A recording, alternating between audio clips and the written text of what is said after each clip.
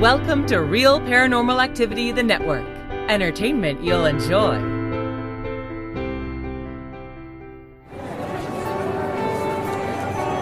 You are listening to an RPA production where people gather.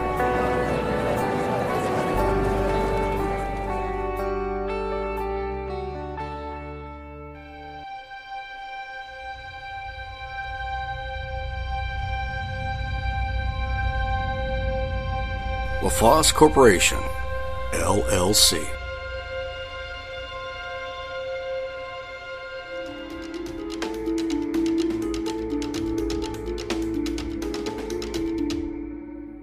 Welcome once again to the mansion on the hill, the House of Strange, the Palace of Mystery. This is the home of Terry's Mysterious Moments. This is Season 5. We thank you for listening to the show.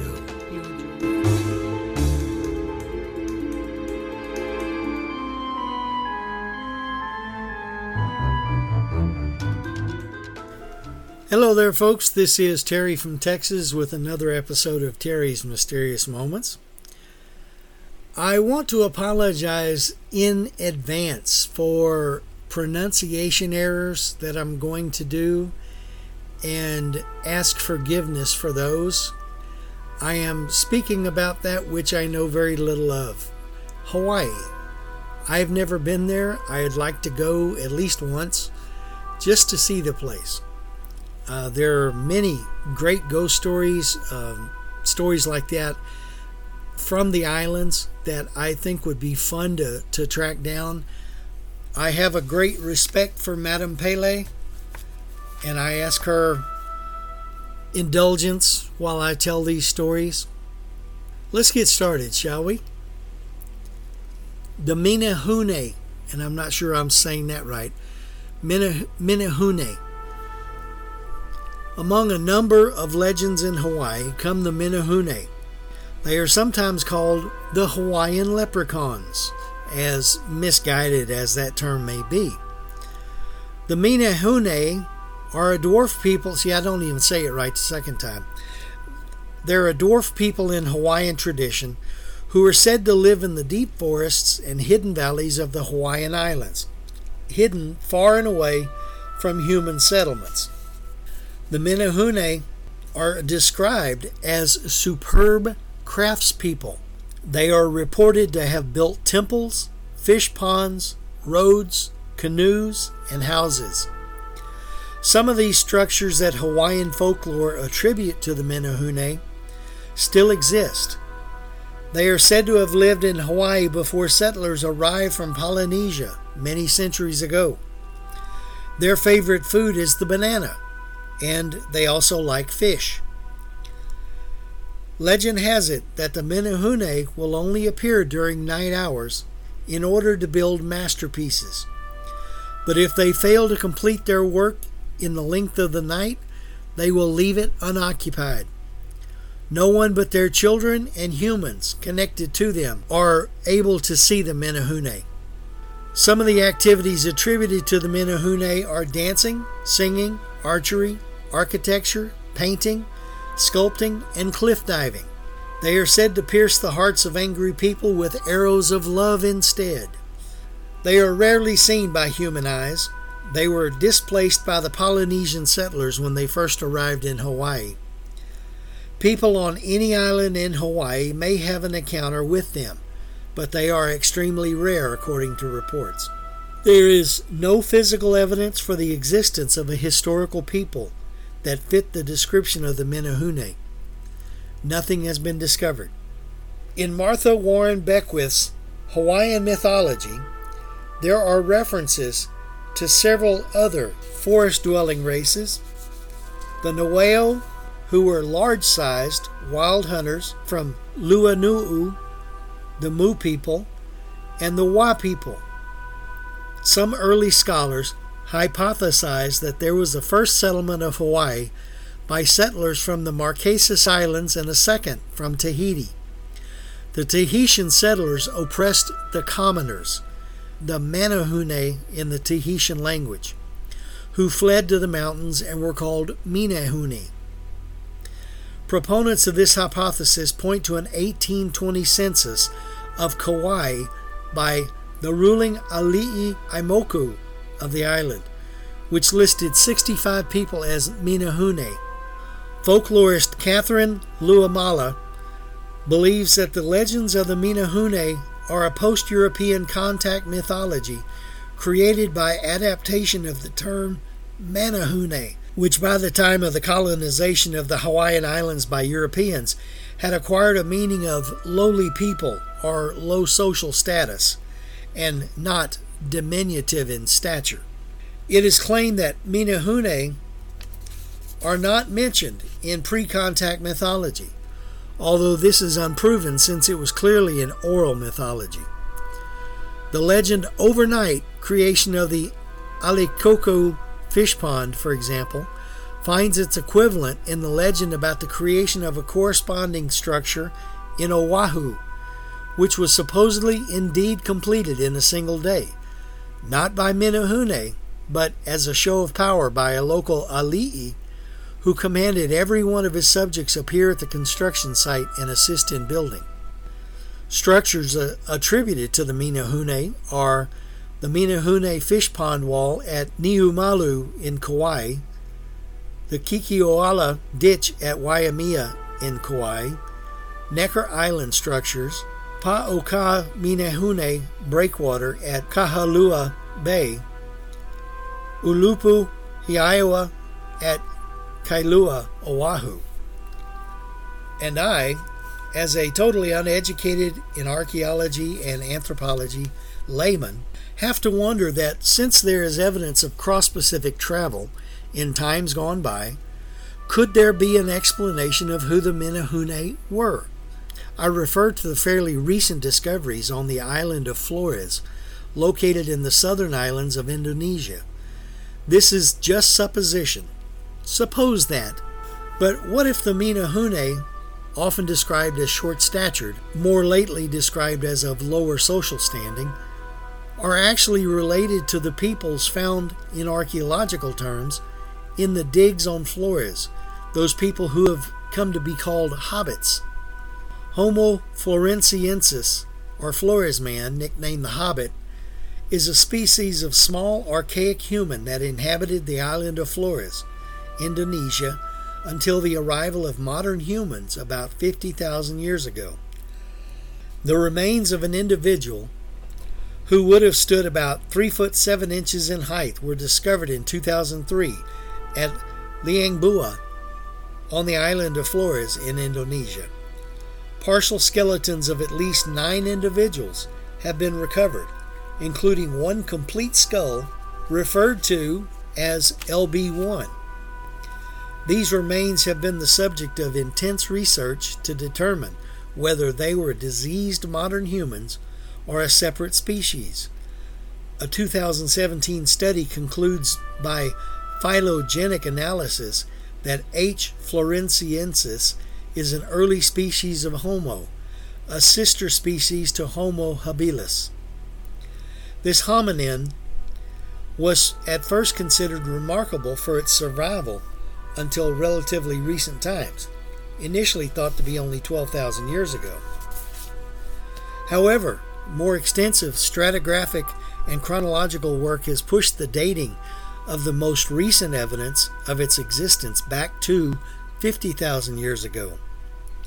The Homo florensiensis skeletal material is now dated from 60,000 to 100,000 years ago.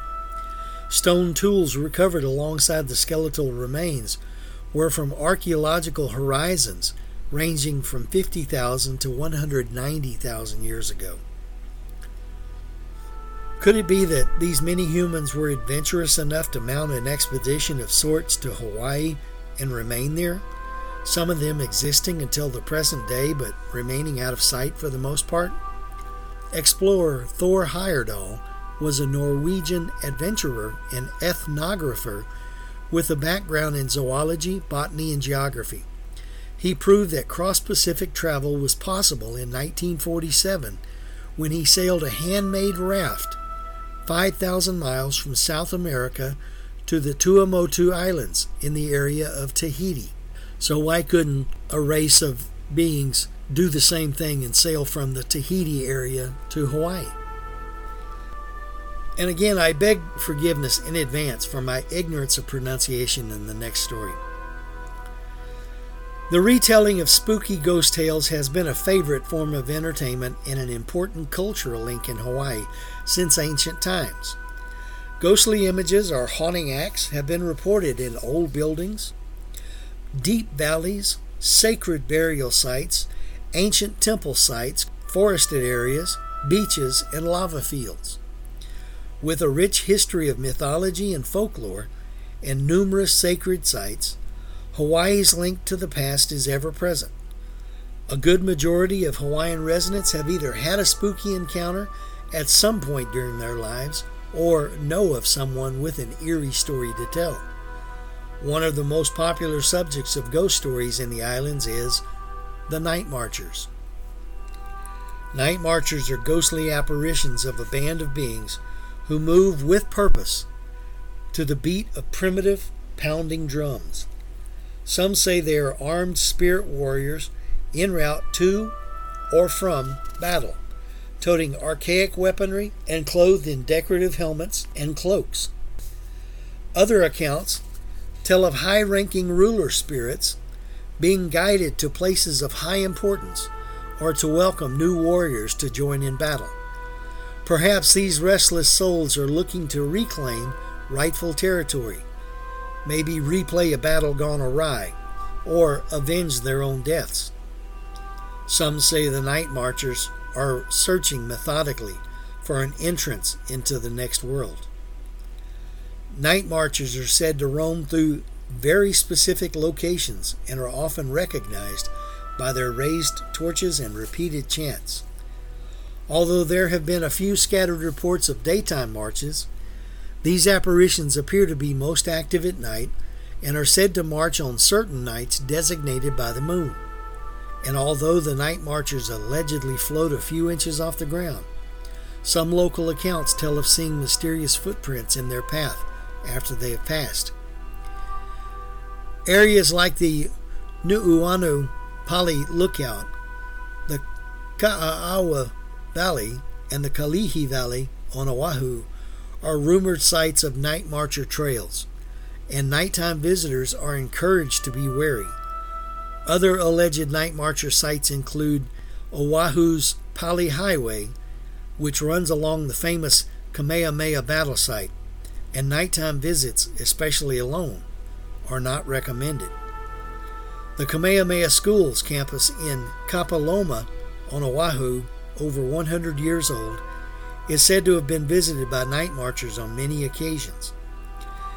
At Kualoa Ranch on Oahu's windward coast, Night Marchers have been spotted around an area that is said to house the remains of hundreds of Hawaiian chiefs and are said to be responsible for a good many nighttime car accidents. In La Perales Bay, an area in the Ahihi Kinau Natural Area Preserve in South Maui, the restless Night Marchers are said to roam along the hardened lava landscape in search of mischief. A town on Molokai is rumored to be a Night Marcher hotspot, as the remnants of a sacred temple site are located nearby. On Oahu, there's a city of refuge, or there was a city of refuge in ancient Hawaii, where criminals and offenders of the culture's strict religious practices were held. Even today, spirits of soldiers are said to roam the outskirts of the town in search of possible escapees. What to do when happening upon a night march in progress? The ghostly procession must never be interrupted. Legend has it that resting your eyes upon the Night Marchers could signal a grim fate for the perpetrator or a friend or a relative. So witnesses are urged to crouch low to the ground, play dead, and avert their eyes. Any sound or movement could invite a Night Marcher's deadly glance. These Night Marchers are set diligently upon their destination and are not considered spirits that will deviate from their path to haunt humans nearby. Favorite nights of the night marchers? Pokane and Po'akua. Pokane, during the nights of the Hawaiian god Kane, chiefs, chiefesses, priests, and close attendants march. Po'akua, on the 14th night of the new moon, spirits of chiefs, warriors, and guardian spirits march between sunset and sunrise. Some characteristics of the mysterious night marches include heavy wind, rows of spirits carrying torches, alternating male and female rows, accompanying lightning and thunder, accompanying heavy rain or high surf, chanting and drum beating, unusually bright torches, game playing and revelry, accompanying mist or fog, and other alleged night marcher sites include Mauna Lua on Oahu, Kahakuloa on Maui, Keka'a on Maui, Hanapepe on Kauai, Hokonui on Lanai, Waipeo Valley on the Big Island, and Hilo on the Big Island. Ghost tours in Honolulu are quite popular, and several eerie tours center around the night marchers and other ethereal entities. The tale of the night marchers even inspired a 2001 film titled The Night Marchers. Many locals who have never seen or heard the Restless Warriors will tell you they very much believe in their existence. If you happen to be in the path of the night marchers and the faint sound of drumming sends a chill up your neck, remember to show the ancient warriors respect. And with utmost respect to Madame Pele, I tell the next story. So I extend the request for pronunciation forgiveness. In Hawaiian religion, if not in fact in Hawaiian culture, Pele is the goddess of volcanoes and fire and the creator of the Hawaiian Islands. Often referred to as Madame Pele or Tutu Pele as a sign of respect, she is a well-known deity within Hawaiian mythology and is notable for her contemporary presence and cultural influence as an enduring figure from ancient Hawaii. Epithets of the goddess include Pele Hanua Mia, Pele of the sacred land, and Kawahini I Hanua, the earth-eating woman. In different stories talking about the goddess Pele, she was born from the female spirit named Haumea. This spirit is important when talking about Hawaii's gods, as she descended from Papa, or Earth Mother, and Wakia, the Sky Father, both descendants of the supreme beings. Pele is often known as she who shapes the sacred land, known to be said in ancient Hawaiian chants. Kilauea is a current active volcano that is located on the island of Hawaii and is still being extensively studied. Many Hawaiians believe Kilauea to be inhabited by a family of fire gods, one of the sisters being Pele, who is believed to govern Kilauea and is responsible for controlling its lava flows. There are several traditional legends associated with Pele in Hawaiian mythology. In addition to being recognized as the goddess of volcanoes, Pele is also known for her power, passion, jealousy, and capriciousness. She has numerous siblings.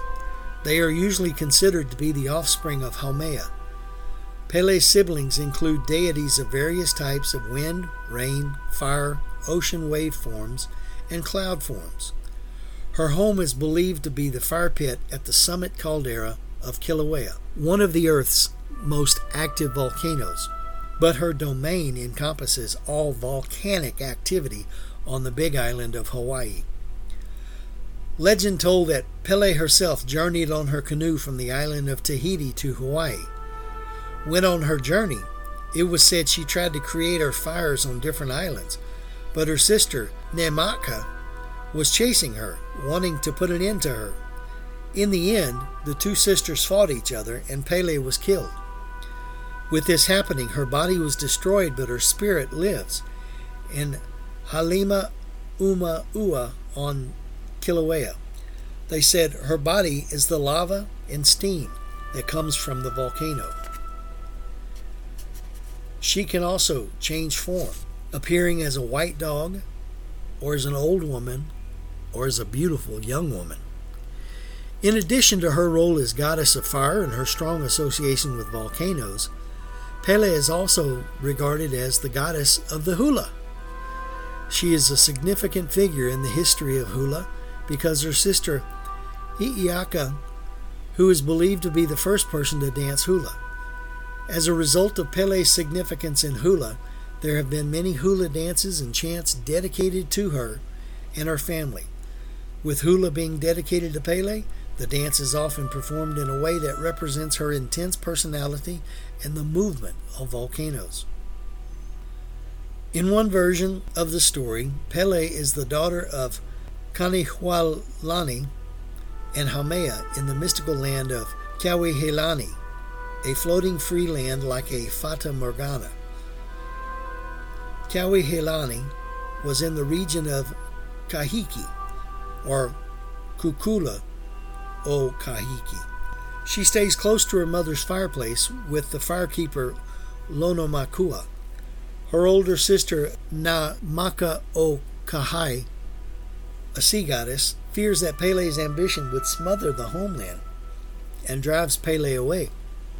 Kamohuali takes Pele south in a canoe called Hanua Iakia, along with her younger sister Hiaka and with her brothers Kamohuali, Kani Milo Hawaii, Kani Apua, arriving at the islands above Hawaii.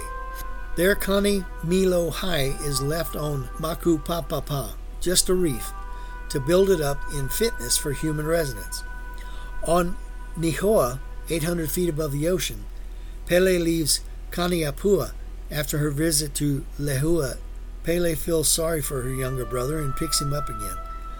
Pele uses the divining rod Pa'oa to pick a new home.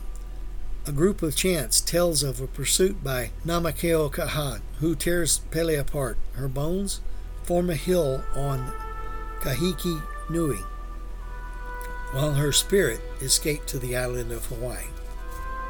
There are many other myths and stories about Pele and her origins and her family and differences in opinion between them, but suffice it to say that belief in Pele has continued after the old religion was officially abolished in 1819.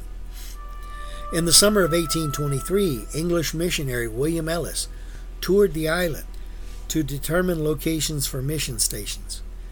After a long journey to the volcano Kilauea with little food, Ellis eagerly ate the wild berries he found growing there.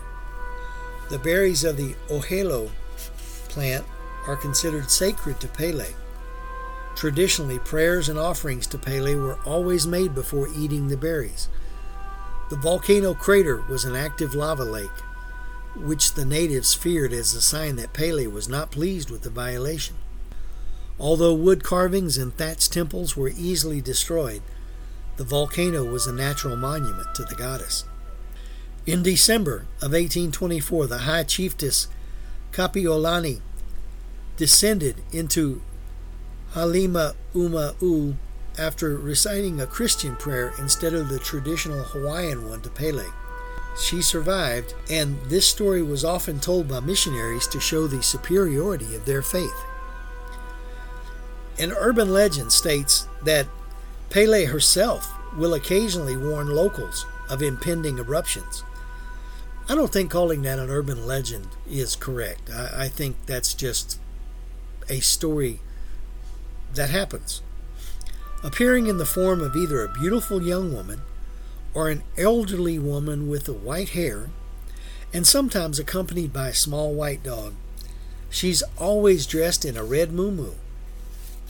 Pele is said to walk along the roads near Kilauea, but will vanish if a passerby stops to help her, similar to the Resurrection Mary or Vanishing Hitchhiker legend. The passerby is then obliged to warn others or suffer misfortune in the next eruption. Another legend, Pele's Curse, states that Pele's wrath will fall on anyone who removes items from her island. Every year, numerous small natural items are returned by post to the National Park Service by tourists seeking Pele's forgiveness. It is believed Pele's curse was invented in the mid-20th century to deter tourist depredation. I can understand that, but who knows? Maybe there is something to it. An interesting legend or fact about Madame Pele: she doesn't like pork. Don't bring pork on the Pali Highway. Pele is known for having a fiery personality and a vengeful wrath. There are many stories about Pele's quarrels and battles, and after hearing about what she does to people who wrong her, I would not want to cross her. One legend says you should not take pork across the Pali Highway. The Pali Highway runs across the southeastern side of the island, connecting Honolulu with the windward side of the island. The reason why you can't take pork over the Pali Highway is that Pele had a bad breakup with the demigod Kamapu'ua, who is half man, half pig. They can never see each other. So if you bring pork over the highway, you're trying to bring Kamapu'ua from one side of the island to the other. Pele will stop you because she does not want to see him. Your car might break down, or something else might prevent you from getting to your destination. And the ways are endless. If I ever get to Hawaii, I won't be going to tempt fate. I may express an interest in learning about the legends and spooky stories, but it will be done in due reverence. I suggest you treat Hawaii the same way. There's something mystical about that place. Well, that's the show for this week. Thanks for being along for the ride. I want to remind you that on Mondays, Aaron Hunter brings you Real Paranormal Activity, the podcast. Aaron reads listener stories, mostly ghost stories, sometimes UFOs, sometimes cryptids. On Tuesday, Aaron Frail brings you Aaron's Horror Show, different things that he's written. He reviews movies, books, things like that. On Wednesday, it's me, Terry from Texas, with Terry's Mysterious Moments, where we talk about just about anything there is to talk about. And at the first weekend of the month, we have video from the Witching Hour. Aaron has instituted a new area called Entertaining Short Films. That's exactly what they are. They're just short stories. Nothing in particular, no particular genre, just entertaining. Remember that you can go to your app store, whether you have Apple or Android, download the RPA app, which is a black square with a blue eye in the middle of it. Download that to the device that you listen to the program on. Install it, and when you open that up, you can go straight to the Real Paranormal Activity, the podcast, and its network. So all the stories that are involved with RPA are there, so you don't have to go hunting for them. If you want to contact me at Terry's Mysterious Moments, you can do that on the Facebook page, and it's called Terry's Mysterious Moments. Or you can email me at terrysmysteriousmoments@gmail.com. Contact me if you want to. Let's talk about some things. That's about it. We'll be back again. Listen to the other shows. Have a good week, everybody.